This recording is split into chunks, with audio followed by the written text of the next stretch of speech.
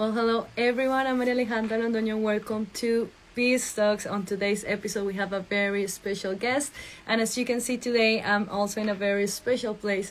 At the Live and Let Live Studios, IE Studios, as we also call them, where we record Peace Radicals, and I'm here also today live with Peace Talks. Today we have a very special guest, Poirier. He's an international speaker and an influencer as well. He's an amazing person. I'm so honored to have him here on this show on today. So we're gonna have him come live. It's amazing. So hello to everyone who's connecting. Hi Corey, how are you? I'm doing fantastic. How are you doing, Maria? All good. It's amazing to have you here. It's such an honor. Thank you so much for accepting this invitation. I know you're for sure a true live and let liver. You live with passion. And well, I mean, introductions sometimes are not necessary, but please introduce yourself to our wonderful audience and welcome to Peace Talks. Okay, well, I'm happy to. Thank you so much. And thanks for inviting me. And I guess quick introduction is that and I say quick introduction, and then I'm going to start with something that makes it sound like a long introduction, but it's not. But I was raised by a single mother. A little bit about me. Raised by a single mother, grew up in a small town, barely graduated from high school. When I did graduate, didn't know the difference between fiction and nonfiction, and didn't read my first book till age 27. So I say all that stuff to say I certainly wasn't the guy in the yearbook which was written likely to succeed. And, so that's a little bit about where I started. And then today where I'm at is I get really excited about and by interviewing thought leaders to the tune of now we've interviewed thousands of thought leaders with the idea of learning what their timeless secrets are. What do they do that's different from everybody else that's allowed them to achieve that high level of success? And, there's so much beyond that, but that's really kind of the start and the finish, the start and where I'm at today.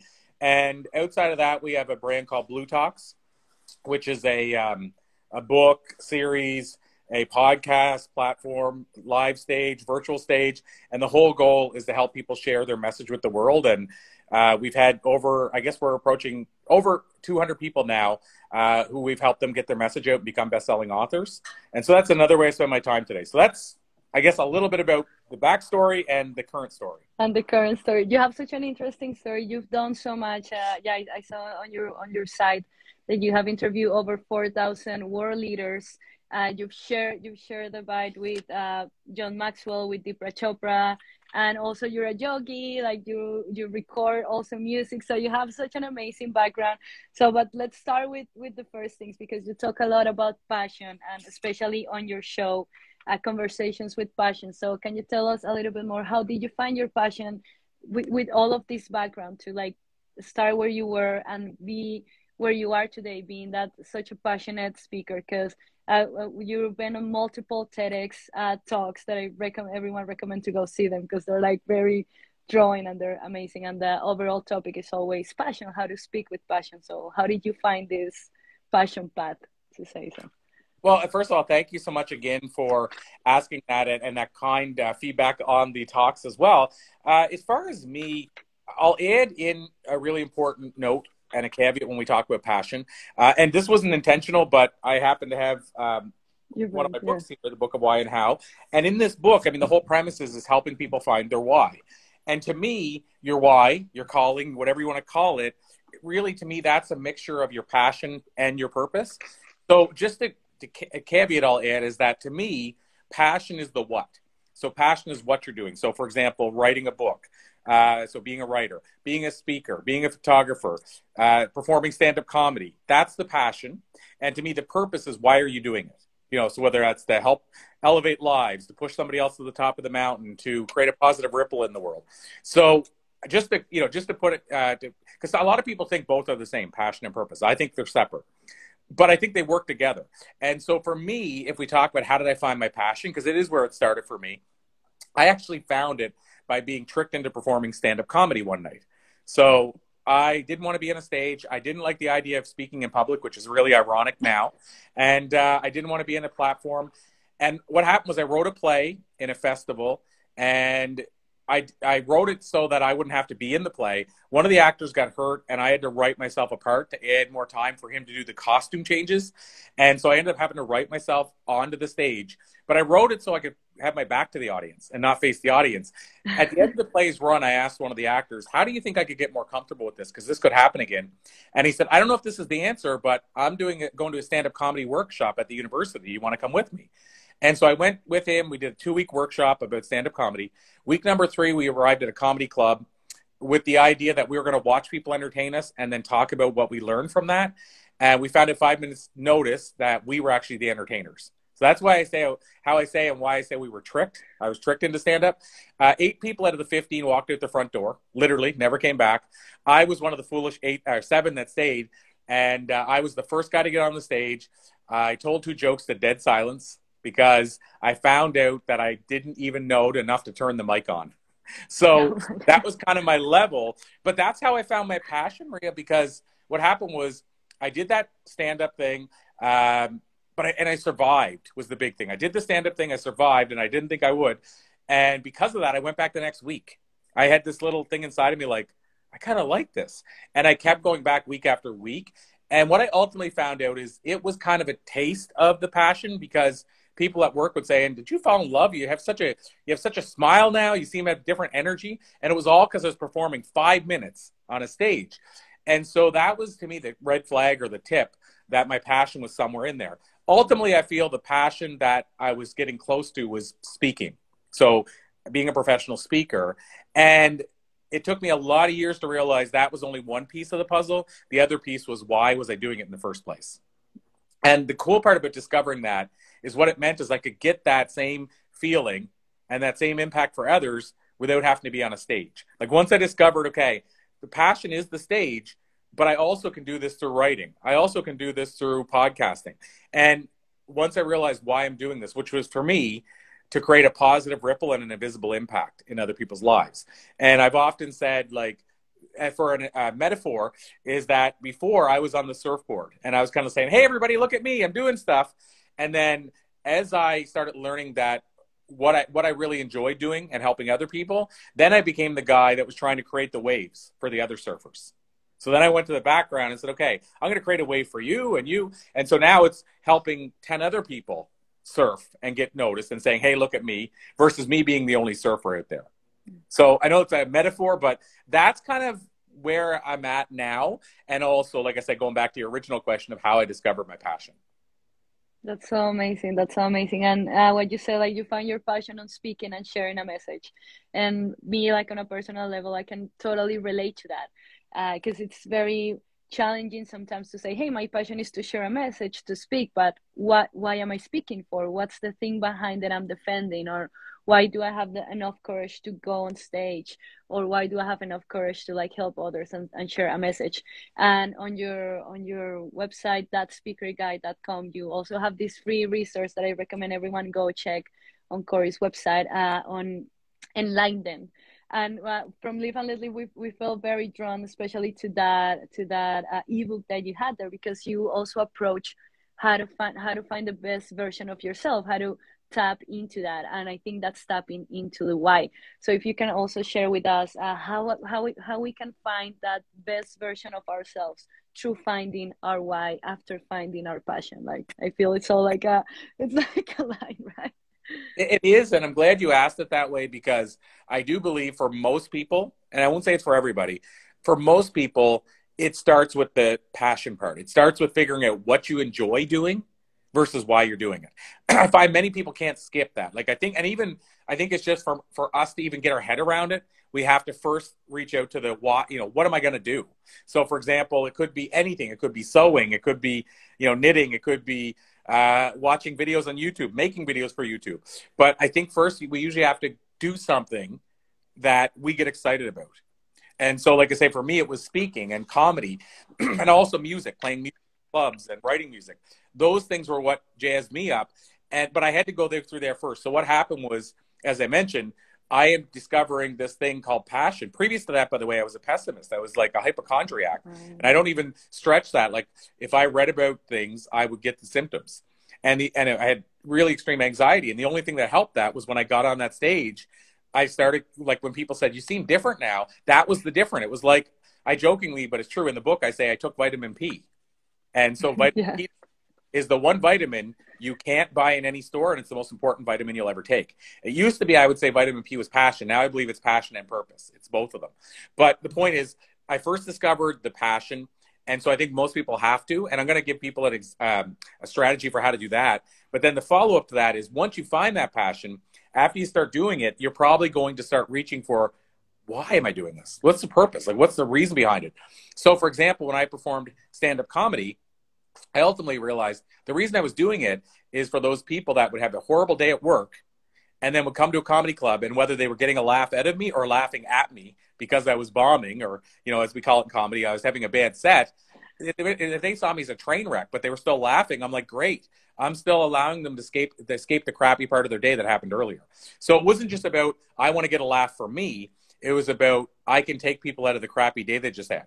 And so that was the why. So I think that usually comes, like I say, after. So I'll give tips for how to find your your passion rather, because that'll lead to your purpose, and it'll help you to become the best version of yourself.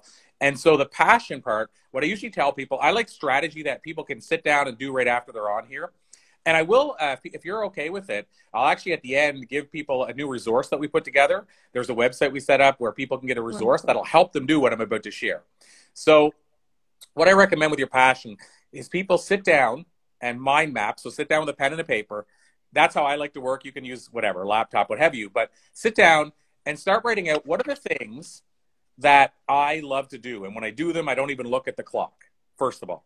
Second things, ask yourself, what would I do if money wasn't an issue?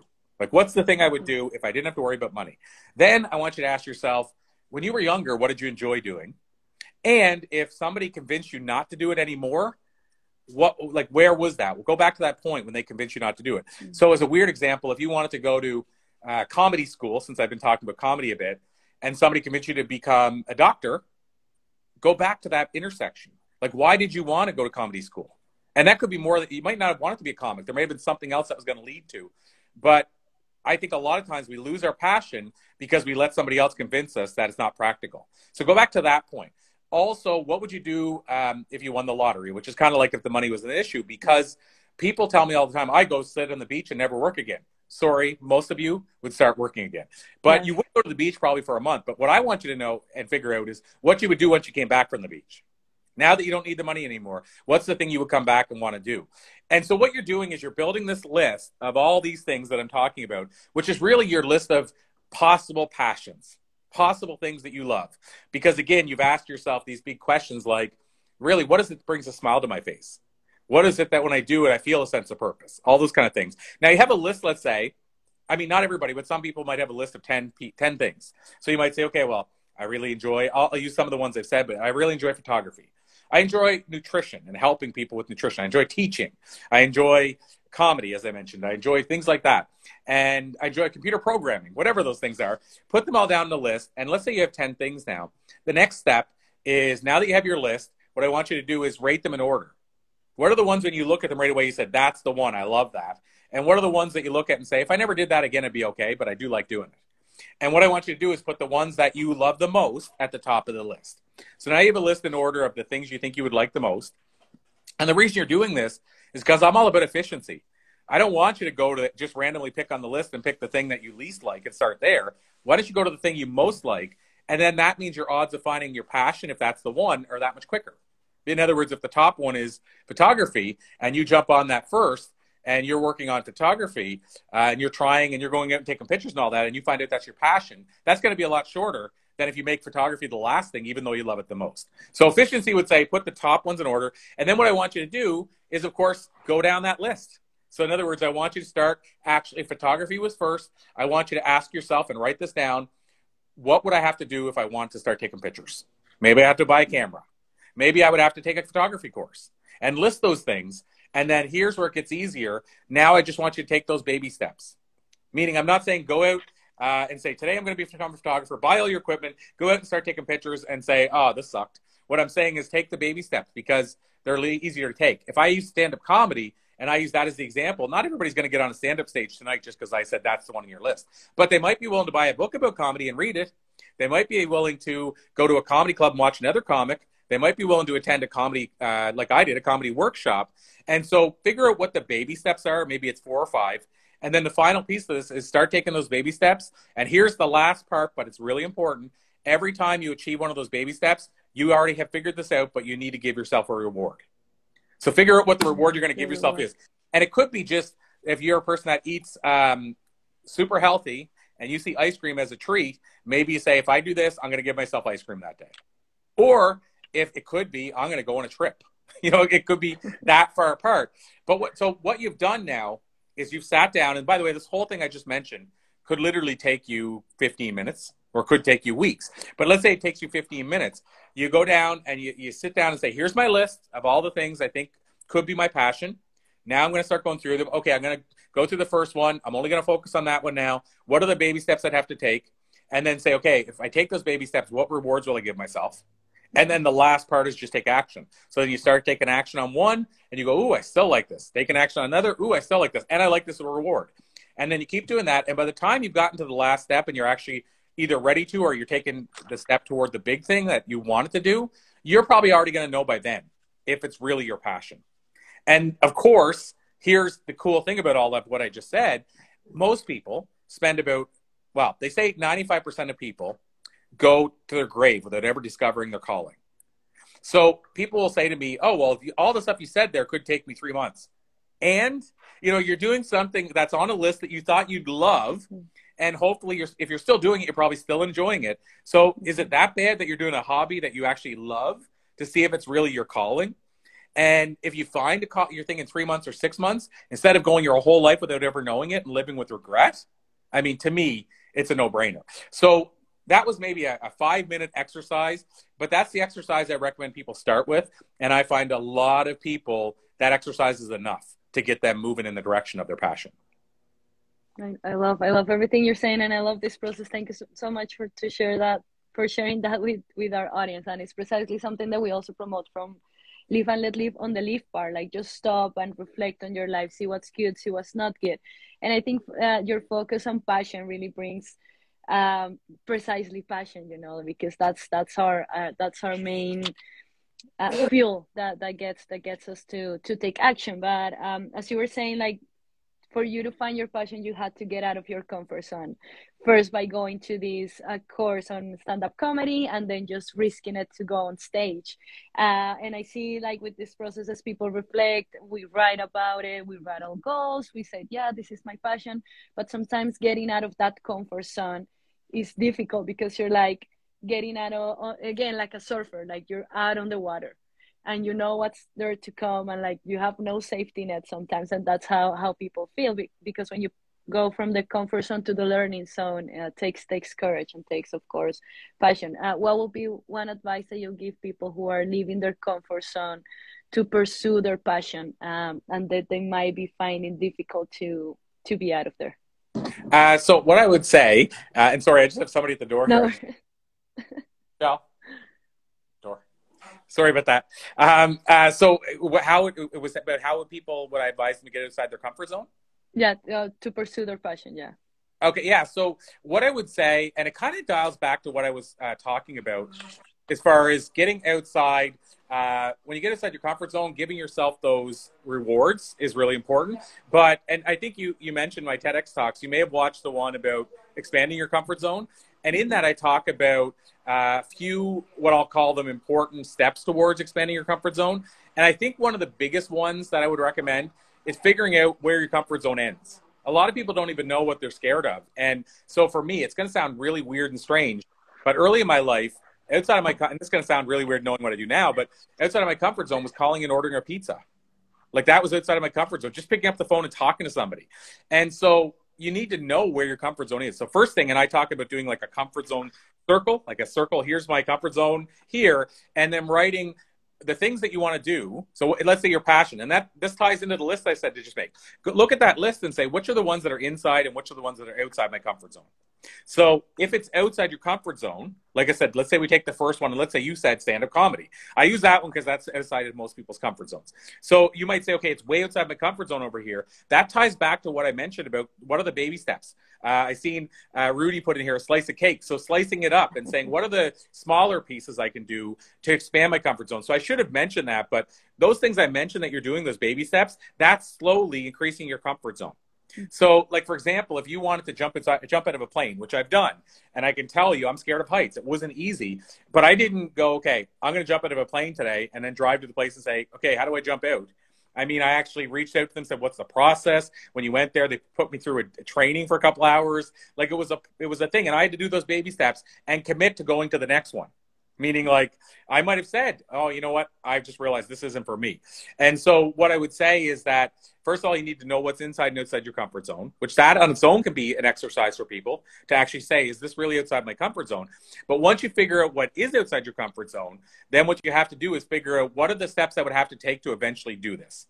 So I gave the example with stand-up is you might have to pick up a comedy book and read about how comedy really works. You might have to start studying videos of Eddie Murphy and Jerry Seinfeld and writing down, why did that joke work? You might have to go and talk to comics and take them at the lunch and say, how does this work? You might go to a clinic of comedy and learn from other comics and do all that stuff before you ever get on a stage. What I find happens for people, even with the biggest steps outside their comfort zone, when you take all those baby steps and you give yourself rewards. Let's say it was 5 baby steps and you got 5 rewards. Now you've actually trained yourself and conditioned yourself to say, this isn't so hard. I'm only 1 step away now from comedy. Before I was 5, 6 steps away. I've taken these 5 baby steps and they weren't that hard each individually. And now your comfort zone's way bigger because now you've seen other comics and them tell you it is nerve-wracking, but you can be done. And here's what you have to do to make sure you do it well and all that kind of stuff. And I believe that adventure of figuring out where your comfort zone is and then what are the steps I'd have to take to expand it, but only taking the baby steps. That's where it all starts. And then one other tip I would give people is if you can't do it alone, do it with a buddy. You know, we talk about working out and people will, you know, have a workout partner because maybe they're scared to go to the gym by themselves when they're just starting. So I'm saying do the same with your, whatever that is, like get somebody to join you in comedy. And maybe they don't like comedy or they like it just enough to watch it but not ever do it. But they might, of course, what's it going to hurt them to sit with you and talk about what you learned out of that book, or to come with the comic, come out for the lunch with the comic you invite and pay for the lunch, or to go to the workshop with them. Like they might do all that stuff. They don't ever have to get in the stage, but maybe they help you through all those stages and then they come and support you while you're on the stage that night. So another thing I would say if you want to get outside your comfort zone is have somebody rooting for you.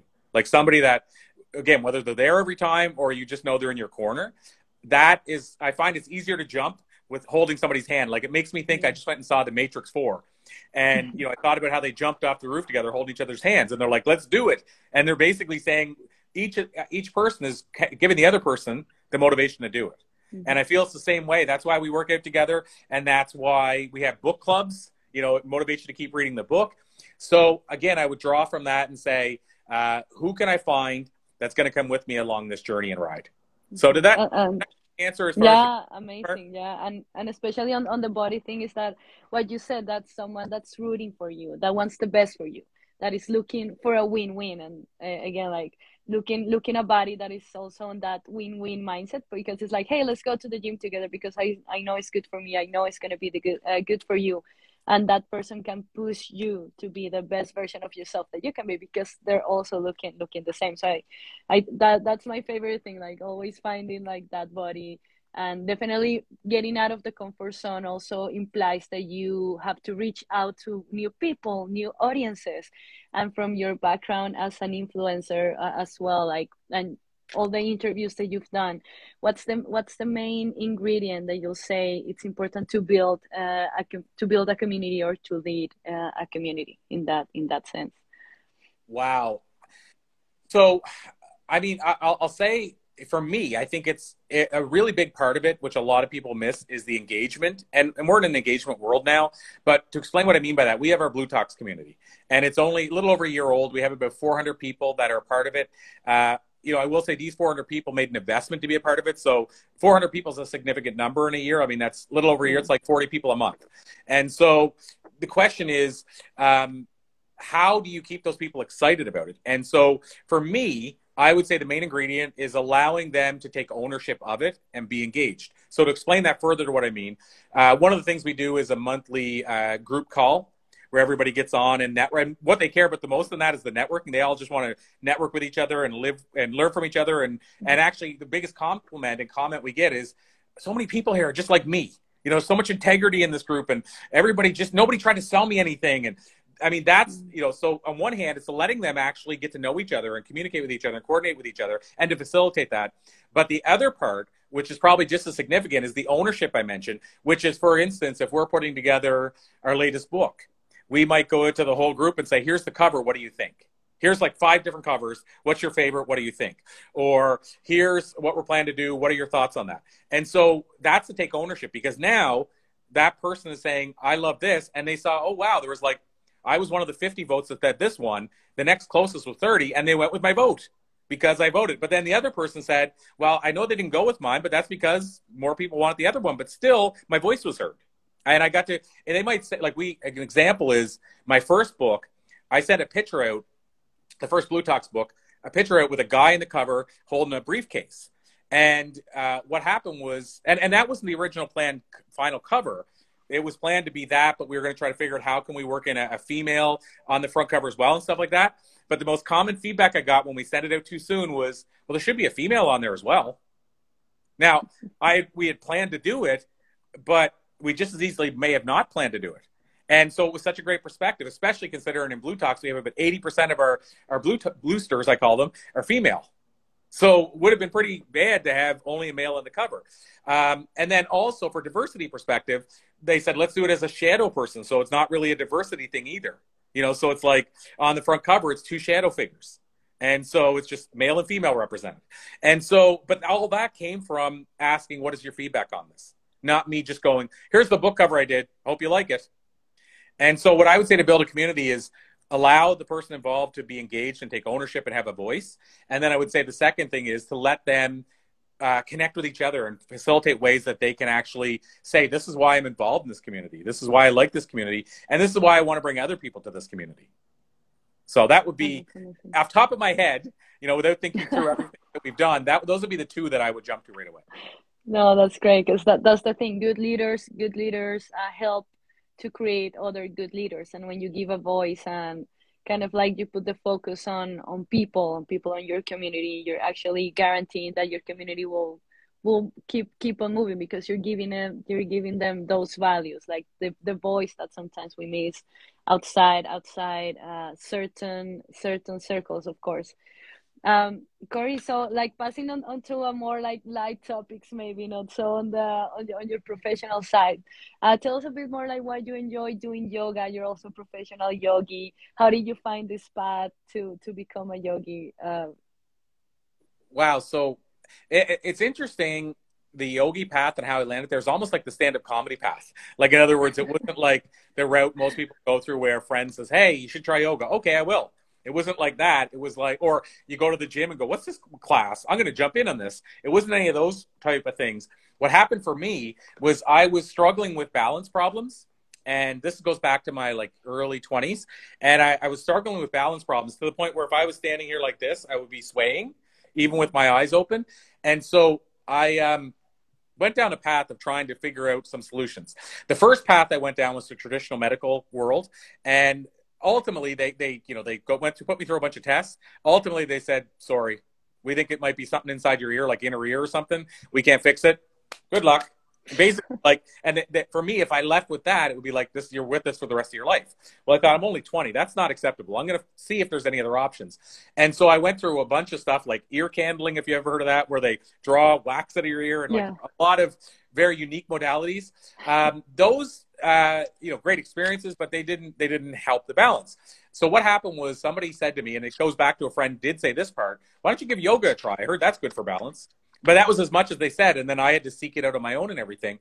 And so I did. I seeked out a yoga class. I remember I went to this class and it was like the best way. I mean, I don't know how else to say it, but it was like a dingy class. Like it was like a beat up old rug with stuff like on the rug. It was just like somebody littered on the rug and they never bothered cleaning it up. It was just like that building. And like, it was like weird that I didn't quit on it based on just that. But the only thing I remembered is I said, well, I'll make sure I bring a wider mat next time so that I'm nowhere near the floor. And basically went, but I kept going. So what happened was, the first time I went, I discovered this thing at the end called Shavasana. So people that haven't went to yoga may not be familiar with it, but basically, in a lot of ways, I feel it's basically lying still. But to me, it's almost like meditation. And so I was like, that 1 minute was like the best part of that day that I went there. And I'm like, oh my gosh, this yoga thing is amazing. But I really was because of that 1 minute. And so I kept going back for that 1 minute. Now, I liked the yoga and it was great exercise and all that. But the 1 minute of that silence, I wasn't giving myself that normally. So that's why I kept going back. About 3 months later, that friend that said to me, you should try yoga said, how's your balance doing? I said, I haven't thought about that in months. So which tells you obviously it was doing better when I haven't thought about it.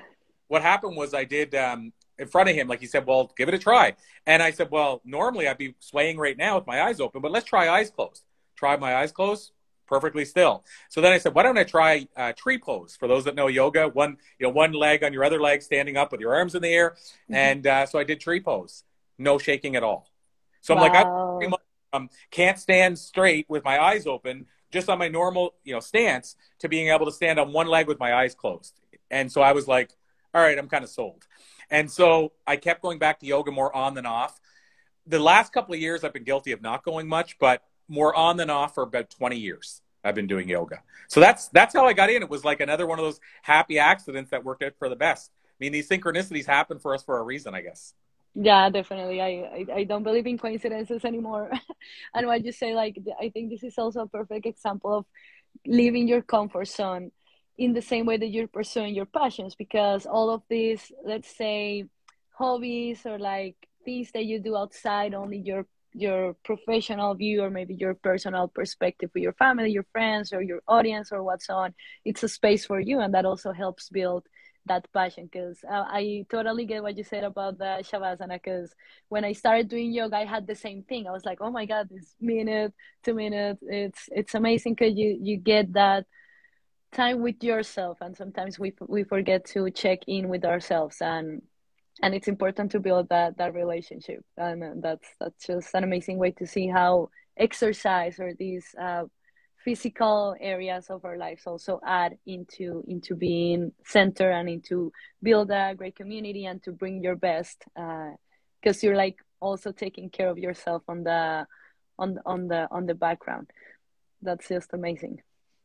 Oh, well, thank you so much. Yeah, it was, like I said, I'll go so far as to say it was a life-changing moment.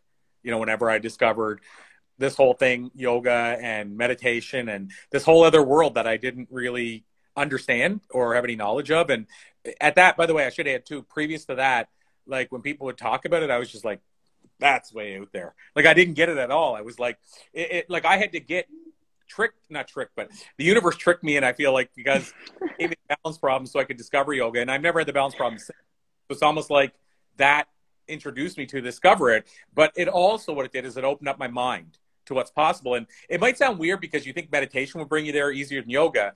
But I think what it was is I saw that in that one instance, at least for me personally, the medical world couldn't help me. And this holistic practice did. That was older than, older than any family member that I've had going back how many generations, right? What, that 5,000 years old or something yoga is? So I was like, this practice that's that old, that costs you nothing, well, just to go, I guess. So you can do it on your own, though, if you want. Yeah. It costs you nothing. You can do it on the ground. Even you don't even need a mat. Like, when you look at all that, and nobody's making money because you discovered yoga, meaning, like, they might be making money because they're teaching it. But what I mean is they don't have a vested interest to say, take this yoga, and then you have to pay me $500 every month. And if you stop the yoga for an hour, you're gonna lose the benefits altogether. Like it's to me, it's like all natural. There's no reason not to. And so then when I discovered that, then I was like, well, what else is possible? And I was also having these like moments in that shavasana where I was like just feeling at such peace. And I'm like, how can I do this inward in only 1 minute? And I think it was because I was so overwhelmed during my day that 1 minute was like, it felt like probably 2 hours of silence. So yeah, I was sold, and I'm still sold. And I love that you bring the peace word into it, because from here we know that building that peaceful world, more free world starts within ourselves and living at peace with ourselves. That's why from Live and Let Live, on the live part, we just here. These are just suggestions, and we just want to inspire everyone watching and all of our audience, the future Live and Let Livers of the world, to first live at peace with themselves. Again, you can throw all of this to one side, but I wanted to bring you, Corey, because I feel like your profile, like what you've done, your experience, your wisdom is like very complementary to what we want to inspire people to be better, of course. And there's one last bit of all of this, and it's the music part. That's also one of your hobbies, and I was just amazed to see how much you're doing, like how long, like how far you got, like developing passion after passion, and like making like a successful business at the same time you're like nurturing that, also that inner human that you are, of course. Well, and thank you so much. And, you know, I would love to, I mean, we all know just based on what I shared today, that it wasn't it wasn't pre-planned on my part. It wasn't intentional. I would love to say that, you know, it was all a part of a bigger plan for me, like my own plan, you know, my 10-year plan, that I was going to keep going on these different adventures and have these great experiences, and then, and find more of myself and grow as a person. But honestly, it was a journey. Like it was, I'll tell you, one of the things that took me a long time to learn, I think I talked about it in the book that I mentioned earlier, but one thing it took me a long time to learn is that the journey for me now is the destination, and earlier it wasn't. So what I mean by that is, and I'll use a book as a great example. You know, you work on this book, and I worked on it for years. Like probably took about a year and a half, whatever, or 2 years. And I worked on it, and at every stage, I'm like, can't wait till it's done, can't wait till it's done. So I wasn't actually enjoying the journey of writing the book. And then when it was done, I was like, it's in my hand finally after all that. Okay, now what? Next. It didn't matter. I waited for this big moment of, wow, it's going to feel like some great moment. And then the moment came and it was just fleeting. It was gone in seconds. And then I thought, how often am I doing this to myself? I'm not even enjoying the journey of it. And so now, for instance, I'm working on a book, a parable, the second parable I've ever written. And when I do write, like I'm not the person that sits down every day for an hour. So when I do write on it, I'm all in. Like I'm enjoying the story coming to life, the richness of it. That is the destination. So I get little destinations all the way through instead of trying to wait for this big one moment. And I think I've noticed that with doing interviews with high achievers. There's so many high achievers, we never talk about it, where they always buy the next big thing. Like they'll go buy a car and then they're like a day later, oh, I brought the wrong one. And then they, you know, a month later or a year later, they go buy the newest version of that, thinking it's going to make them happy. And they don't realize no matter how many of them they buy, they're still there with themselves. So they have to work on the inside too. And it's amazing to me how many people just go next. Like they work on stuff and go, oh my God, I can't wait till it's done, thinking it's going to be finally the thing. And it usually isn't, because the challenge is you're not enjoying the process of doing it. And I think and it took me a long time to discover this, but I think if more people realize that the journey really should be the destination, then the more people realize that, the more, I think, going back to the word peace, the more at peace we would be, because we would get fulfillment all the way through. Like, it's just like, how sad is it that most people spend 8 or 10 hours a day at the office and dread going in? You know, so if you think about it, they're not enjoying the journey. And some people go, yeah, but when I retire, I'm going to be so happy. But then they're like 21 now. So you mean in whatever amount, 41 years, you're going to be super happy? Yay, but you still have to live 41 years to get there. And what if you die a week before that you get 65 or whatever that magical age is to them? So what I'm getting at is, what if you could find a way to enjoy the journey, enjoy every day and enjoy every minute? And it's, a lot of people think that's out there, but it's possible.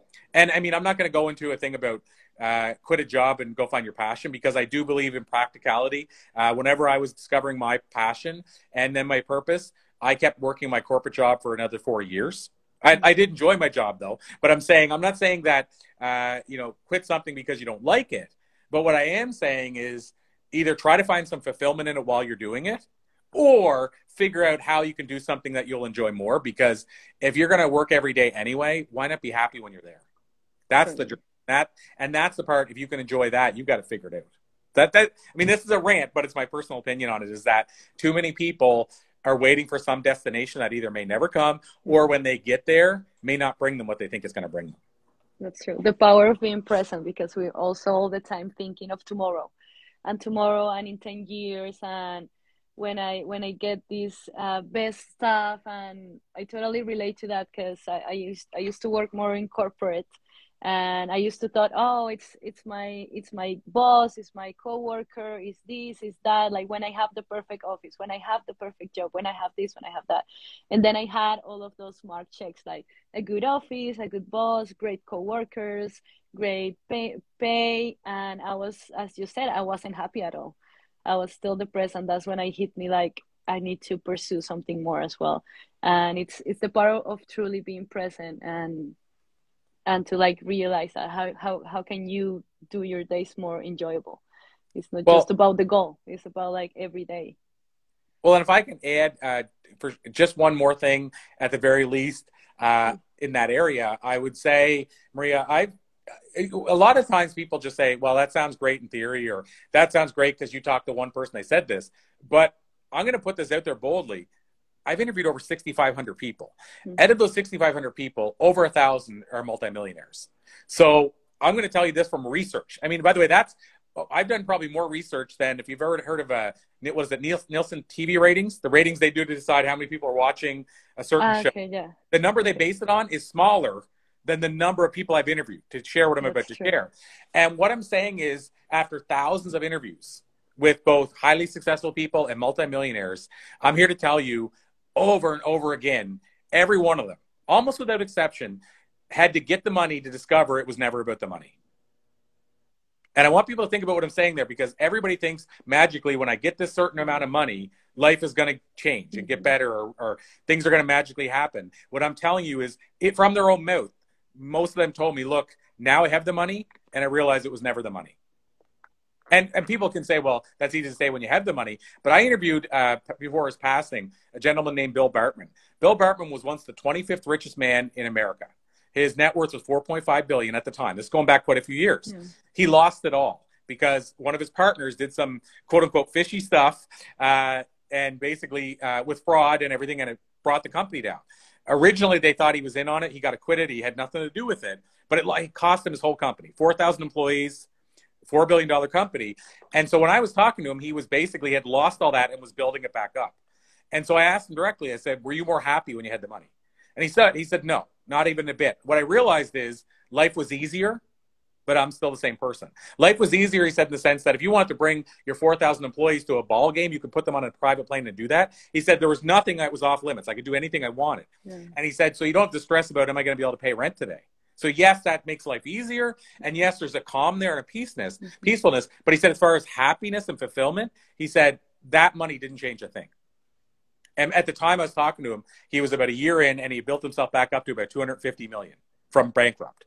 So he knew how to build it again. But he said, Corey, I thought when I lost the money, I was gonna be depressed and maybe be in a big hole and a funk and start drinking and all this other stuff based on that. And he said, it didn't change a thing. He said, I realized my wife and me were still the same people. He said, I still had the same cheery smile I walked around with. But he said, when I got the money, I thought it would make me happy, and it didn't. And when I lost the money, I thought it would make me unhappy, and it didn't. He said, it is easier, and I'm a person that drives for it, and I want to get it back again, because he said, I've seen the impact it can have on people by being able to give back and hiring that many employees and give to them. But he said, at the end of the day, it does not change my happiness. So I'm talking from a billionaire who lost the money and thousands of millionaires who've had the money and have all said, I thought it was the money, and it's not the money. It's not the money. It goes beyond that. Money at the end is just a way to get things. It's not an end goal. It's not an end goal. It's just a tool. As you said, it makes things much easier, of course, but it's not the end goal. You use money to get somewhere, to do stuff. And it's the same with time. When I retire, when I have more time is also just a way to get to things, to achieve things, and it shouldn't be our end goal. Corey, this has been really amazing here for our audience from Live and Let Live, especially from Peace Talks. We want to inspire you and to just bring some suggestions. That's why I love to bring people like Corey, because you are like an excellent example of precisely that, how to live present, how to like be always like finding ways to improve yourself. And again, these are just suggestions. If you're interested more on the legal principle, the let live part, I suggest you go watch Peace Radicals. Every week we have a brand new episode. You can catch that on YouTube, Spotify, Apple Podcasts. You can also listen to Peace Talks also on YouTube, Spotify, Apple Podcasts. We're on pretty much every platform, so that we every day keep building that peaceful world. Corey, any last remarks that you want to make today? Any last words for our audience? So I mentioned that I want to give something away for free, so I'll mention that. And it's very easy to find. It's if you go over to thepassioncure.com, Okay. so thepassioncure.com / and Corey with an E, Corey. If anybody viewing, listening wants to go over there and grab a free resource, basically what the resource is, it's what I talked about earlier. It's just a one-pager. You can print it out, and there's actually exercise you can fill out, and it's just to help you start planning this idea of what is my passion, what could it be, and then the second part to it that we added a second exercise is association is everything, who you surround yourself with. So it's actually an exercise I use to determine who I'm spending my time with and what kind of energy they're bringing to me, positive or negative. So there's those two exercises completely free at thepassioncure.com / Corey. So I would share that, and feel free to go grab that. And then as far as if I would leave people with maybe some parting advice, I would say we've talked a lot today about passion and purpose. And for somebody that hasn't discovered it, you might not know why you should bother. What I can tell you is every day, for me, if you know a kid in your life that likes Christmas, I said it because Christmas is not for everybody. But if you know a kid in your life that falls over themselves trying to run down the stairs for Christmas, that's what I feel like every day I wake up. Or another example is fire. I have this fire in my belly, so I feel like I have this flame going. And now that I know, I'll guard that flame with everything I have. So that's what it feels like every day. Every day is Christmas. Every day I won the lottery. Every day I have fire in my belly. And my point is, if you don't know what that feels like, I get why you would not think it's worth the effort. You're skeptical. Mm-hmm. Exactly. Yeah. What I would tell you is it's a real deal and it's worth it. I mean, you really have to experience it for yourself. I mean, I can't make you feel that this is true. But when you see these people and you say, what are they on? It must be phony and all that. But I'm telling you, I'm not. And I've said to people, if you see me in a really bad mood, you let me know. And first of all, I'll stop. But secondly, I'll cut you a check. And I put different amounts of money on it. Nobody's ever cashed it yet. Because every day I feel like I'm waking up to serve my purpose. And so what I'm saying out of that is not just about that's what it feels like, but that's why it's worth going out and figuring out what your calling is. So maybe the takeaway from today is find your calling. Corey, thank you so much for this amazing gift. I'll put the link on the description of the video, and for sharing all of your wisdom, all of this amazing advice. And trust me, I was very skeptical about what you're saying like that. I was like, there must be something weird in here. But then I experienced that passion on my own. And it's truly something that is worth keeping and defending and building and nurturing every day. Corey, thank you so much for your time, for being here, for being part of the Live and Let Live community. And we'll talk to you all soon. Thank you so much. My absolute pleasure. Thanks, everybody. Bye.